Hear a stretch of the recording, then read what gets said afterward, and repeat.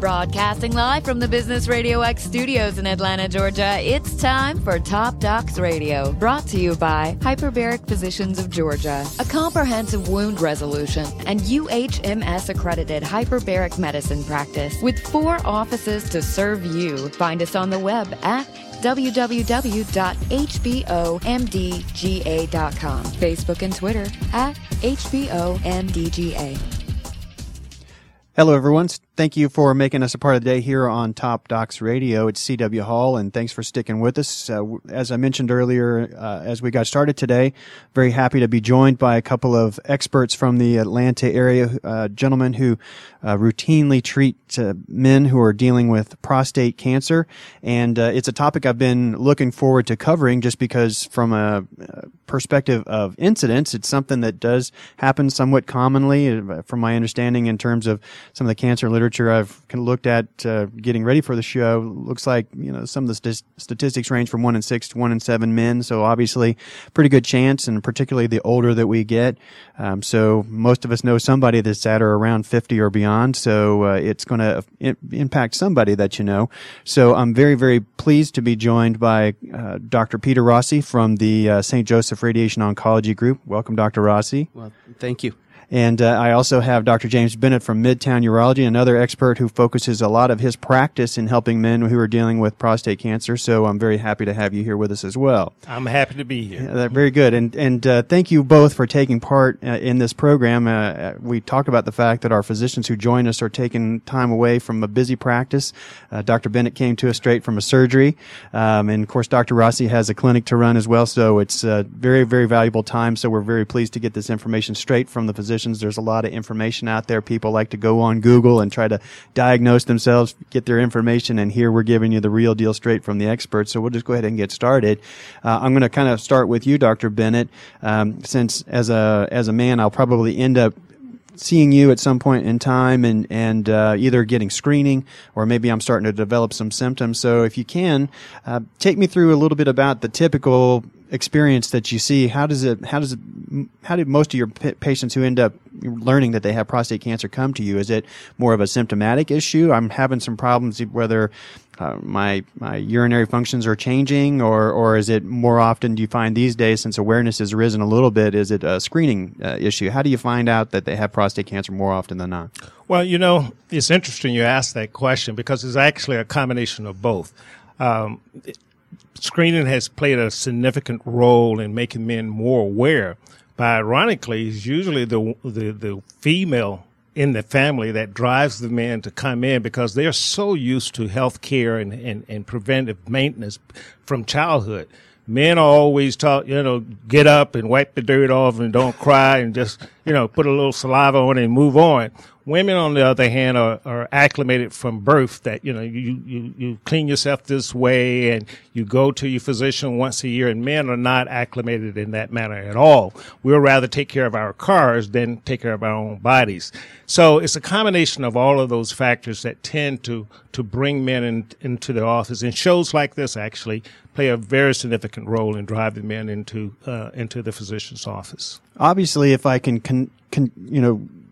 figure out that I have prostate cancer and discover it in its earliest stages, that's the best situation, just because we can either have a little bit more conservative management, a little bit less aggressive kind of measures can maybe take care of me, or even wait and see from what I've understood through preparation. So what do I do to find out, and when should I start looking for prostate cancer ideally? Well, that's the strange thing about this disease. And a lot of men, when they come in, they will come in for routine check. And if they unfortunately are found to have prostate cancer, the first words are commonly out of their mouths is, "Doc, I have no symptoms at all."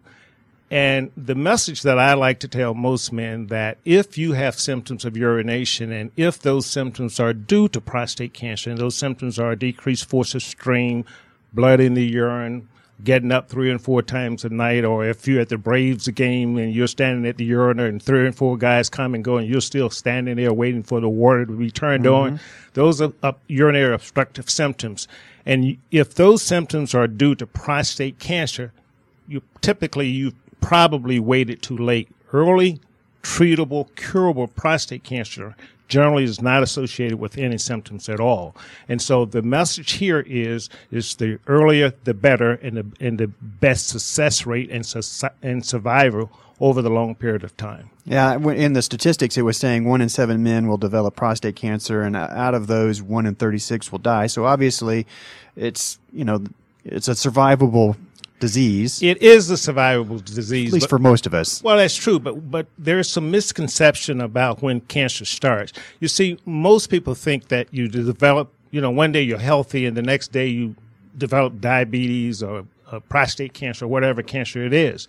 But the facts is that most of these diseases start 10, 20, and sometimes 30 years. I'll give you a frightening statistic that will open up your eyes to this disease.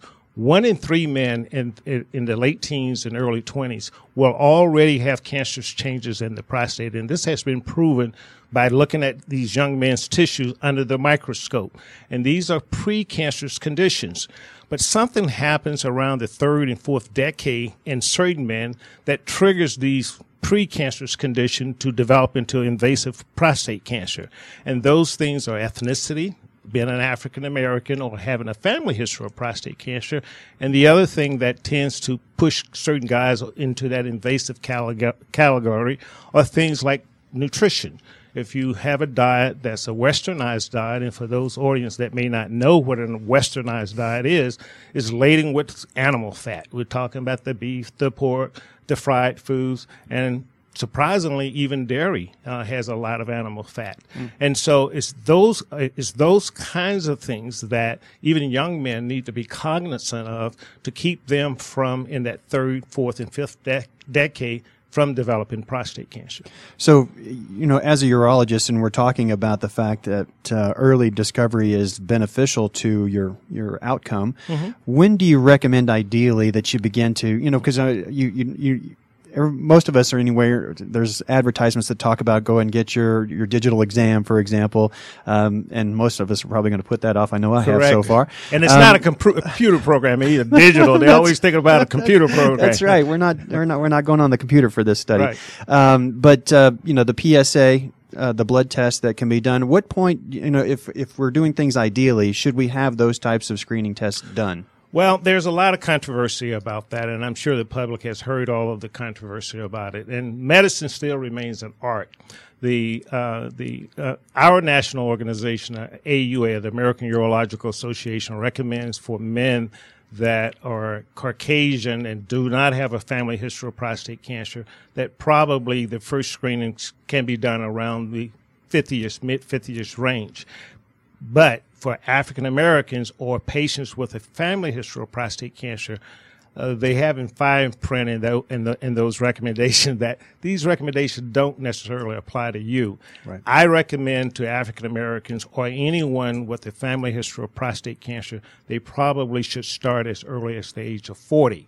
If you have a significant family history, and I have seen that, where every generation of men have developed prostate cancer, you may want to consider even starting at the age of 35, particularly if you're in those high-risk groups. Now, should they do both of those studies? Absolutely. You see, that's the other misconception.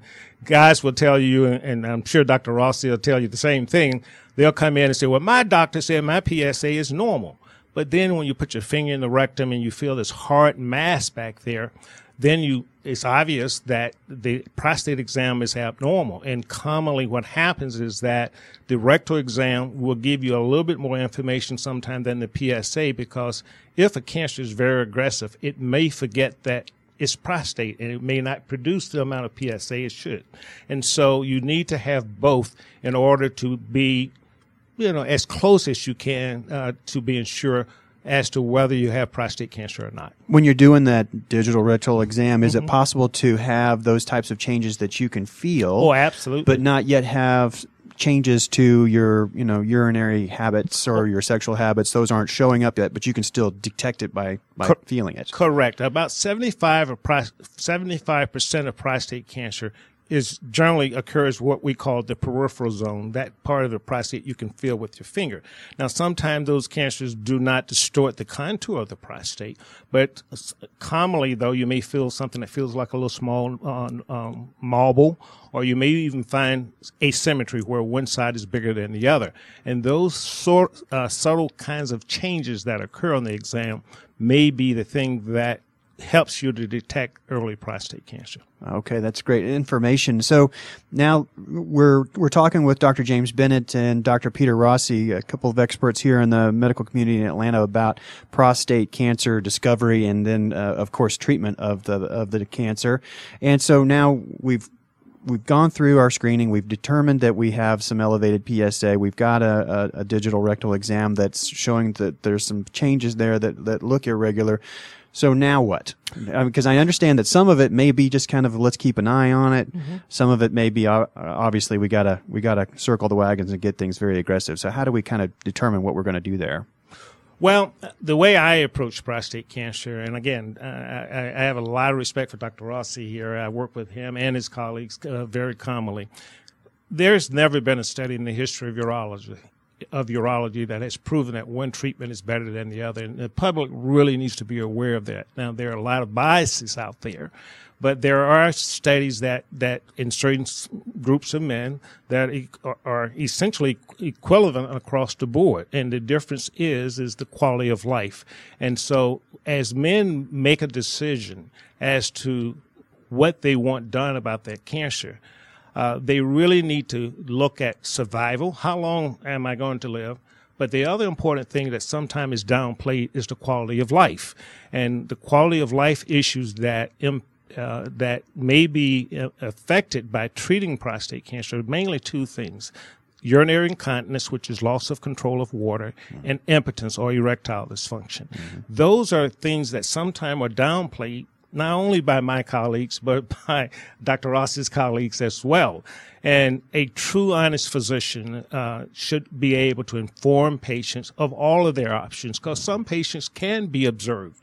And I think all of those options should be presented to patient, and they should be encouraged to do their due diligence and to make sure that they are making an informed decision based upon their own life expectancies and desires. I involve the wives in this decision and as many of the family members as I possibly can, because I think it's not just the man's disease, it's a family disease, because as I alluded to earlier, there are nutritional implications, there are spousal implications in this diagnosis as well as the treatment. So you really need to present all of the options, and that is the best way to approach this disease. Yeah, what you're having to say is very much like what we learned in our roundtable discussion about breast cancer. The listeners were very surprised to hear the number of options that they had, more or less along each phase of their treatment, starting with the breast cancer surgeon mm-hmm. to all the way through their radiation treatment course, and then, of course, their reconstruction. There were a number of options on that end as well. So it's nice to know that when I am found to have a cancer, that I can both have some choices and have some input on what's going to happen based on, well, if we go this course, because I remember a while back you and I had spoken, Dr. Rossi, about this very topic, and it is interesting that you echo something that he was talking about, Dr. Bennett, and that was the EPIC 26, the study that you showed me that kind of went into some of the issues that men face after talking about the quality of life, because there are impacts that are going to be seen after a given course of treatment, whether it's aggressive surgical or aggressive radiation, whatever, or a combination of those things. The level of impact is felt in different ways, and it's interesting that the spouses certainly were ones that reported higher impacts than the patient themselves. So, when does Dr. Rossi and radiation become involved in this process? Well, I involve radiation from the beginning, to be candid with you, because I believe that you try to be fair and balanced in your presentation, and you need to separate your own personal bias. When I use my own bias, I declare it to a patient as a bias. Let's assume for a moment that we're dealing with a patient with localized prostate cancer. Georgia is an informed consent state. And so for that patient who has localized prostate cancer, in my mind, there are 4 options: doing nothing at all, observation, radical prostatectomy, radiation therapy, and cryotherapy. And those are the 4 options. And generally, I give them literature regarding all 4 of those options. Not all of those options are going to apply to all of those patients. But I think you have to balance, again, survival versus quality of life, because they each have different success rates. They each have different complication rates, and patients need to be made aware of that. Because, see, I deal with a lot of patients that believe in a lot of the old myth. My grandmama said that if you cut me and you expose it to air, the cancer goes everywhere. I mean, that's a myth, but yet there are a lot of our community that believe that. On the other hand, there are other patients that said, Dr. Bennett, I don't want to get that radiation because I heard this and that. My hair falls out on my head. Those are a lot of myth. And so you spend a lot of time dismissing a lot of those myths, and you rely upon good radiation oncology like Dr. Rossi and his team to work with the urologists. And I think it's very important that there is good communication and that both people, meaning the treating urologists and in this case the treating radiation oncologists, come up with a customized plan, because a lot of time it is indeed a customized plan. Not every treatment should be the same for every patient. Yeah, I would say, yeah, Dr. Bennett and I, of course, known each other a long time. We practice very much in the same way. It's very multidisciplinary from the beginning. You're involving the patient, the entire family, and we go about it the same way, and we offer each other's we offer the opportunity for the patient to see everybody up front, because that decision is critical and it's the patient's decision.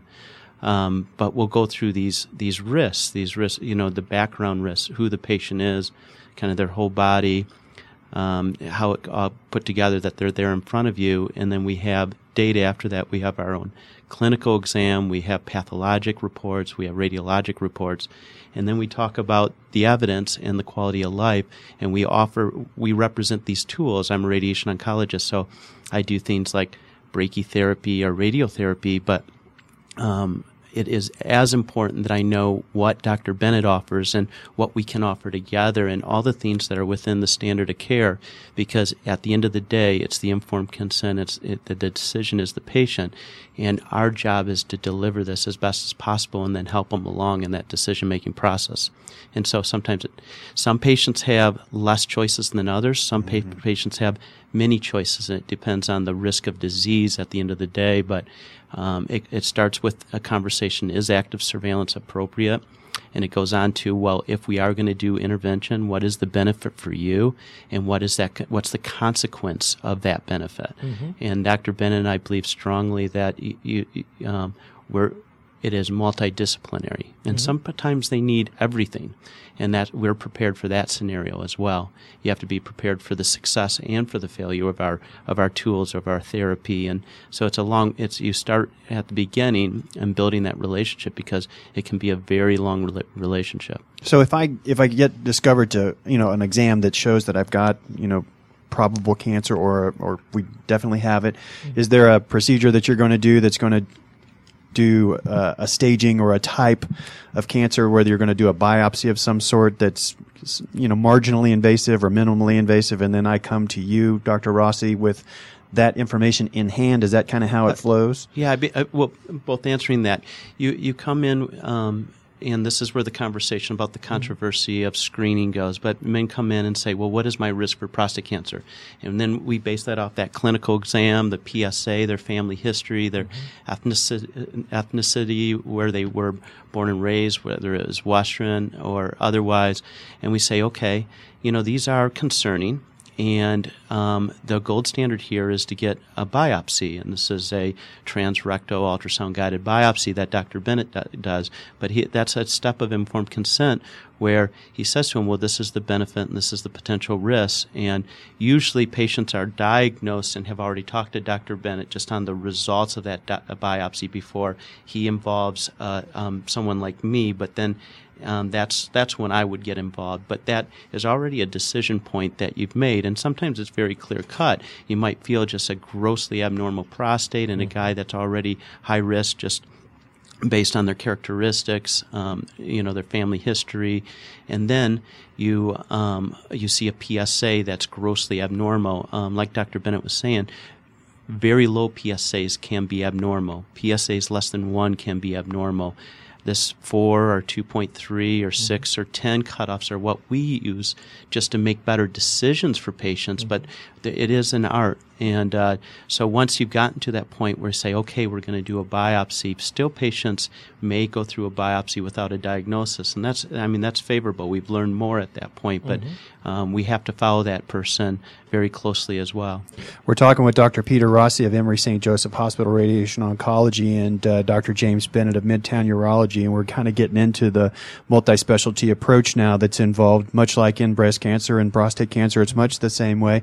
It would have been great if we were able to, the clinic schedules just didn't work out for our medical oncologists because obviously they're a part of this equation as well, because some of those gentlemen, or at least a high number perhaps, may end up having some measure of medical oncology, chemotherapy, or something similar.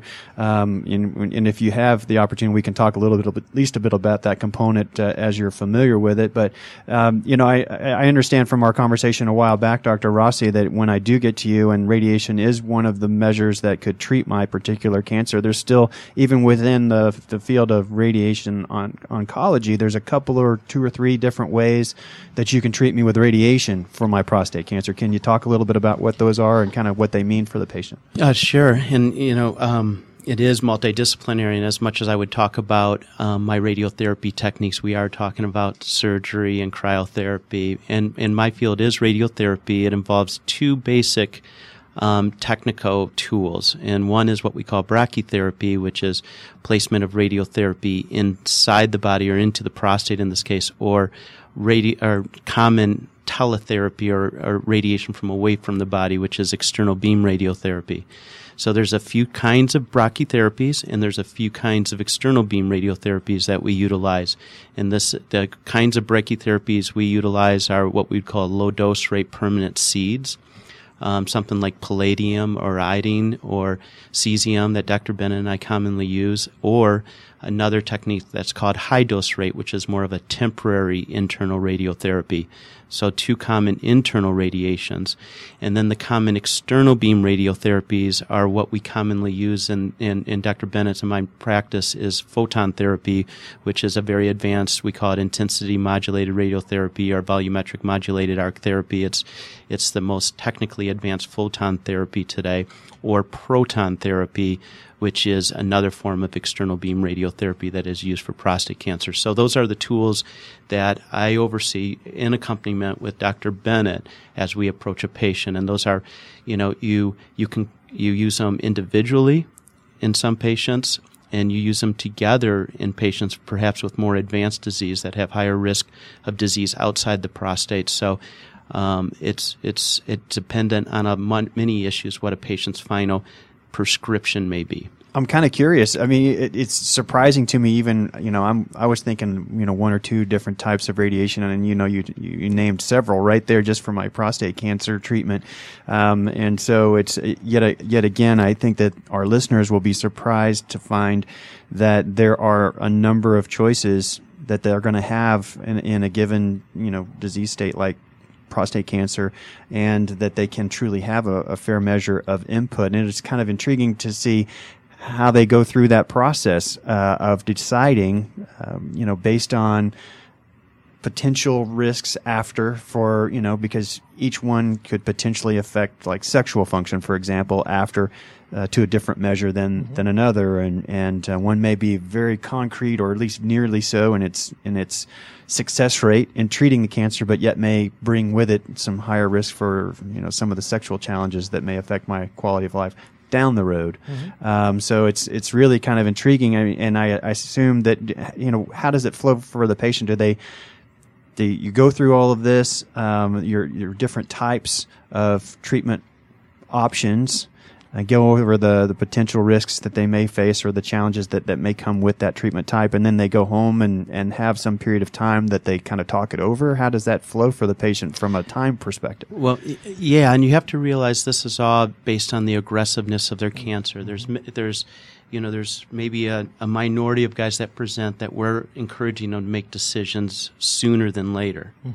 Okay, but there's also actually a large percentage of patients that active surveillance is just as valid in the immediate future as an intervention. And so that's where Dr. Bennett and I would say, okay, you have the surgical option, you have the seed option, you have the radiation option, you have the cryotherapy option, but it's really time for you to kind of look at this, and we're here to help you through it. And they may visit with us several times with various members of their family, trying to figure it out. And there's many other variables as well. It's you may have a 30-year-old or a 40-year-old. You have working gentlemen. It may be an 80-year-old retired gentleman that has a lot of time on his hand. There's beliefs. You may have a person that had radiation exposure in the past, or has beliefs about radiation or beliefs about surgery or other kind of interventions. And that's all. This is a part of getting to know the patient and understanding what they value. So we value sexual function very highly. We value our urinary function very highly. But there are many other things we value, and every patient, we really allow a lot of opportunity to talk about these things, because at the end of the day, those values will come into play as whether they're happy or not with the outcome, whether or not you cured their disease. What's kind of the timeline for me? I mean, how does it tend to flow? Obviously, I meet with my urologist, and that's a vital function in terms of determining what kind of cancer I have, and I assume you're probably doing the majority of the surgeries. I know there's surgical oncologists out there, but I presume that if I need surgery, you're probably going to be doing it for me. Correct. And if I do need radiation, and from a time perspective, I mean, how does the course of treatment tend to flow? How often am I coming for treatment for radiation therapy for my prostate cancer? How long does it take, and kind of what's that time like? Yeah. So they are different, surgery and radiation, and it's very different, the couple different kinds of radiation, the internal radiation or the external radiation. And there's a lot of time that goes between when a patient perhaps gets diagnosed and perhaps starts treatment and makes a decision. But that's, Dr. Bennett and I, and one of my partners works really closely with him at Midtown. We're accessible to each other, so so if a patient says, well, I want to see a radiation oncologist to talk about it, or I want to see a urologist, usually we accommodate that very quickly because and assess their anxiety, assess what their needs are. But once a patient has made a decision, say in going towards radiotherapy, when we do internal radiation, it's often just a one-time visit. It takes 1 or 2 visits before that. We schedule an operating room time or a time in an ambulatory surgical clinic where Dr. Bennett and myself would both arrive. We arrive with a plan, and we carry out that plan. And usually the operative experience, anesthesia time is maybe 45 minutes, sometimes less, sometimes just a bit more, and patients go home the same day. So that's a brachytherapy experience that a patient would go through. The external beam radiotherapy is much different than that. It's where X-rays are being introduced from outside the body, targeted towards inside the body, and probably the most advanced way to do that is when we put little targets inside the prostate, gold markers. So Dr. Bennett would put little targets for me inside a prostate.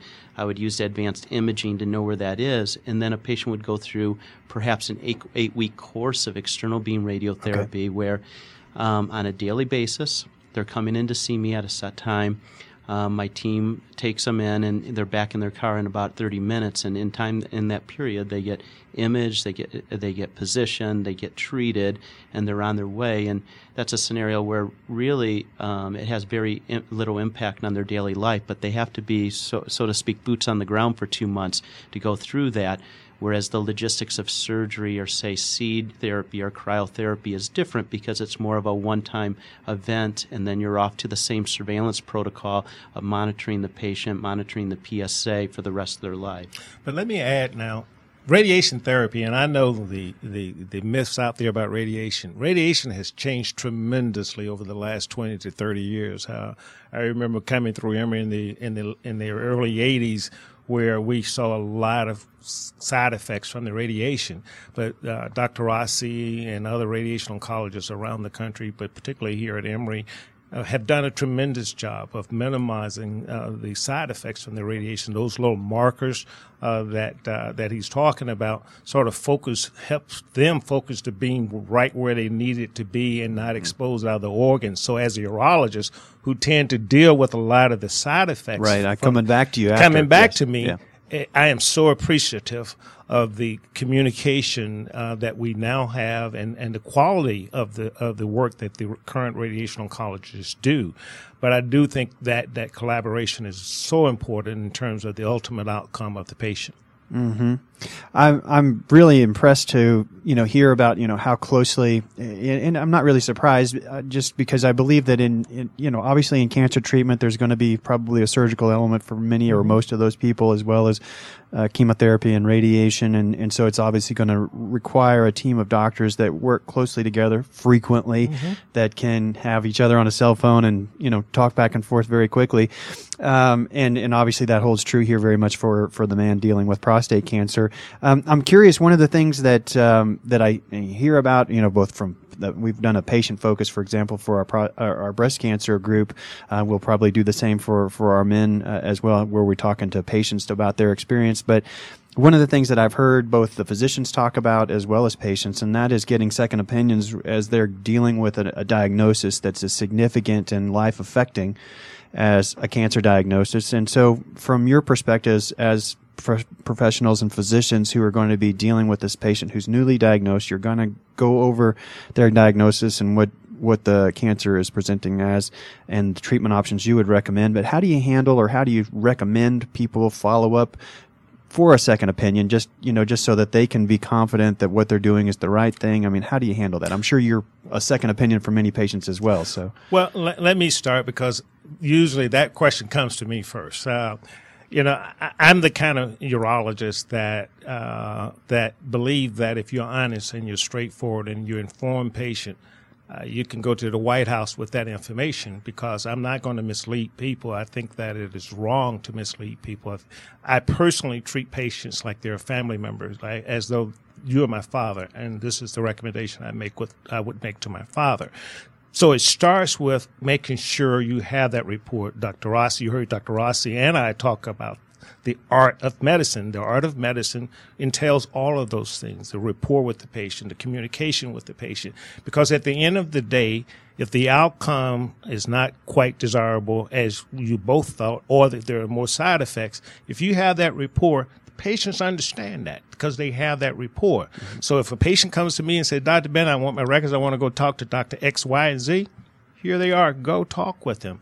And so and I have no problems with that. And I'm sure Dr. Rossi doesn't either, because we believe in quality based upon evidence-based medicine. And as long as you adhere to those things, then you usually are going to come out on the top. Mm-hmm. Yeah, I completely agree. I mean, it comes up commonly, and it's not our journey; it's the patient's journey, and they have to have this comfort level at the end. We know what we provide to our Atlanta community, to our Georgia community. We are doing medicine at the very highest level we possibly can. We sit at the same table as every other great cancer center in the United States and internationally. We have the same qualifications. We both have clinical trials, and that's a step, to demonstrate that quality. And I think patients that stick with us, they of course have that comfort in us, but it isn't our journey at the end of the day.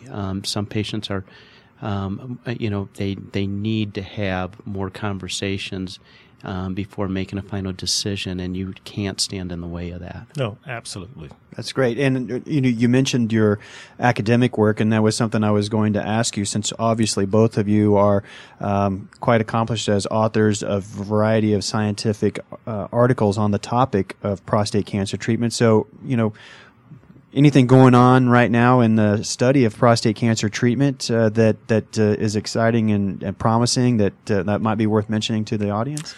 Well, I'll take the spin at it first. I think there are a lot of exciting things, both on the diagnostic side as well as on the treatment side.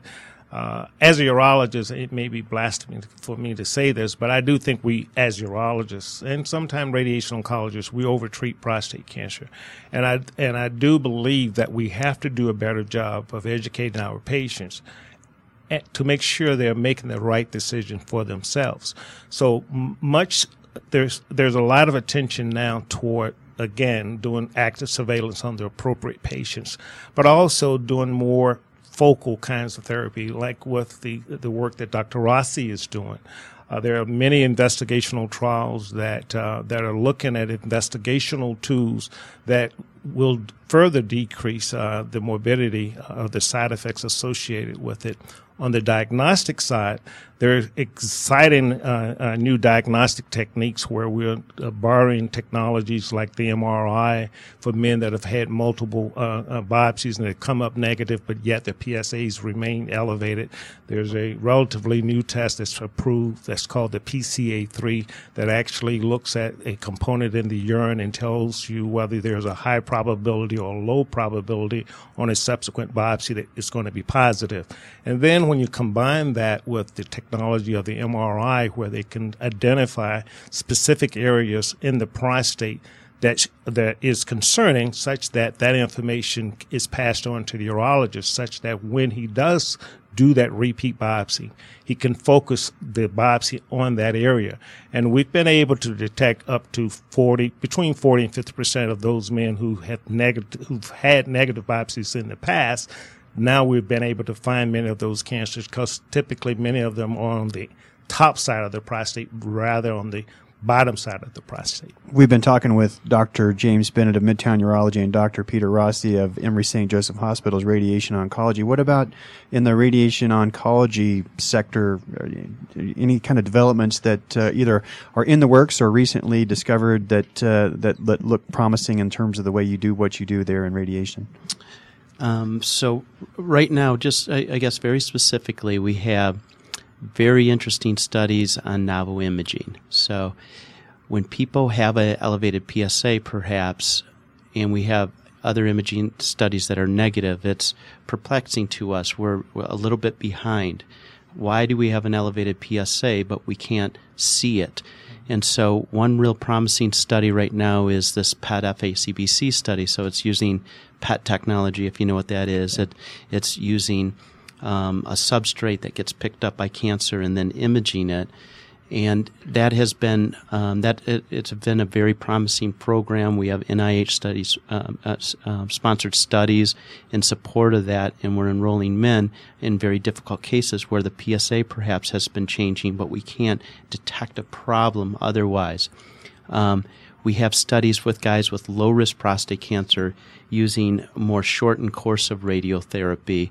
So it's investigational, and that's why it's on clinical study, but we can treat a prostate cancer in 5 or 12 fractions versus a conventional 40 fractions that you would do with photons or protons conventionally. And that's open to patients with lower risk disease. We have studies with guys with more advanced disease questioning, well, what's the role of hormonal therapy? It's very proven in gentlemen with higher risk disease that hormone therapy, hormone suppression therapy specifically, plays a role in the ultimate outcome, improving, in some instances, survival of patients, which it should never be forgotten. But in maybe less advanced cases, what the role may be of a shorter course of radiotherapy.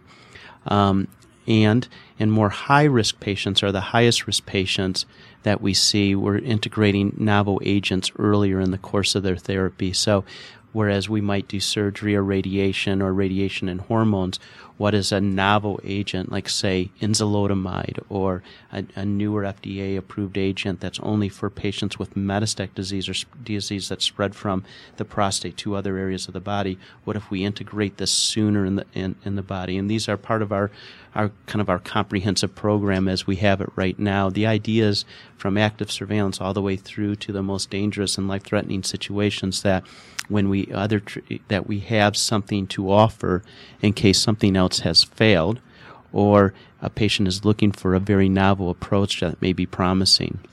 That's really impressive. That the things that you're doing now are allowing you to maybe find the least aggressive measure necessary that would prevent my disease from progressing or eradicating it, and yet leaving the door open for, should that not be significant or sufficient enough to stop my disease, that then you still have options coming down the road. So I think that's great to know that we're looking to try and see how little can we do and achieve the goal and still have options that we can use down the road. Now, I'm always amazed. I do this show every week, and I'm always amazed at how fast our time goes because our topics are very interesting and lots of information to cover. And before we do run out of time, I always like to try to leave with a particular point or two from our guest to just to drive something home. So I'll start with you, Dr. Bennett. I mean, if there's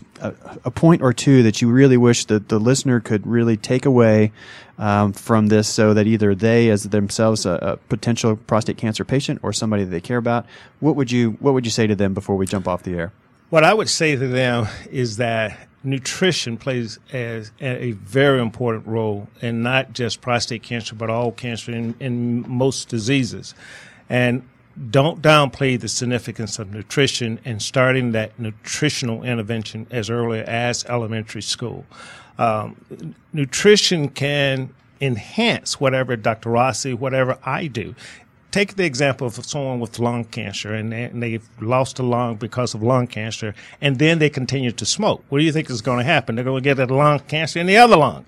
So it follows then that if someone who is at high risk continues to have the same diet, continues to be obese, I don't care what Dr. Rossi does or what I do, they're going to fail that therapy. So the moral of my ending statement is to get your nutritional status in order and try to stay as active and physically fit as you possibly can, because those things will enhance your immune system, which will then make the work of Dr. Rossi and the work of me much, much better.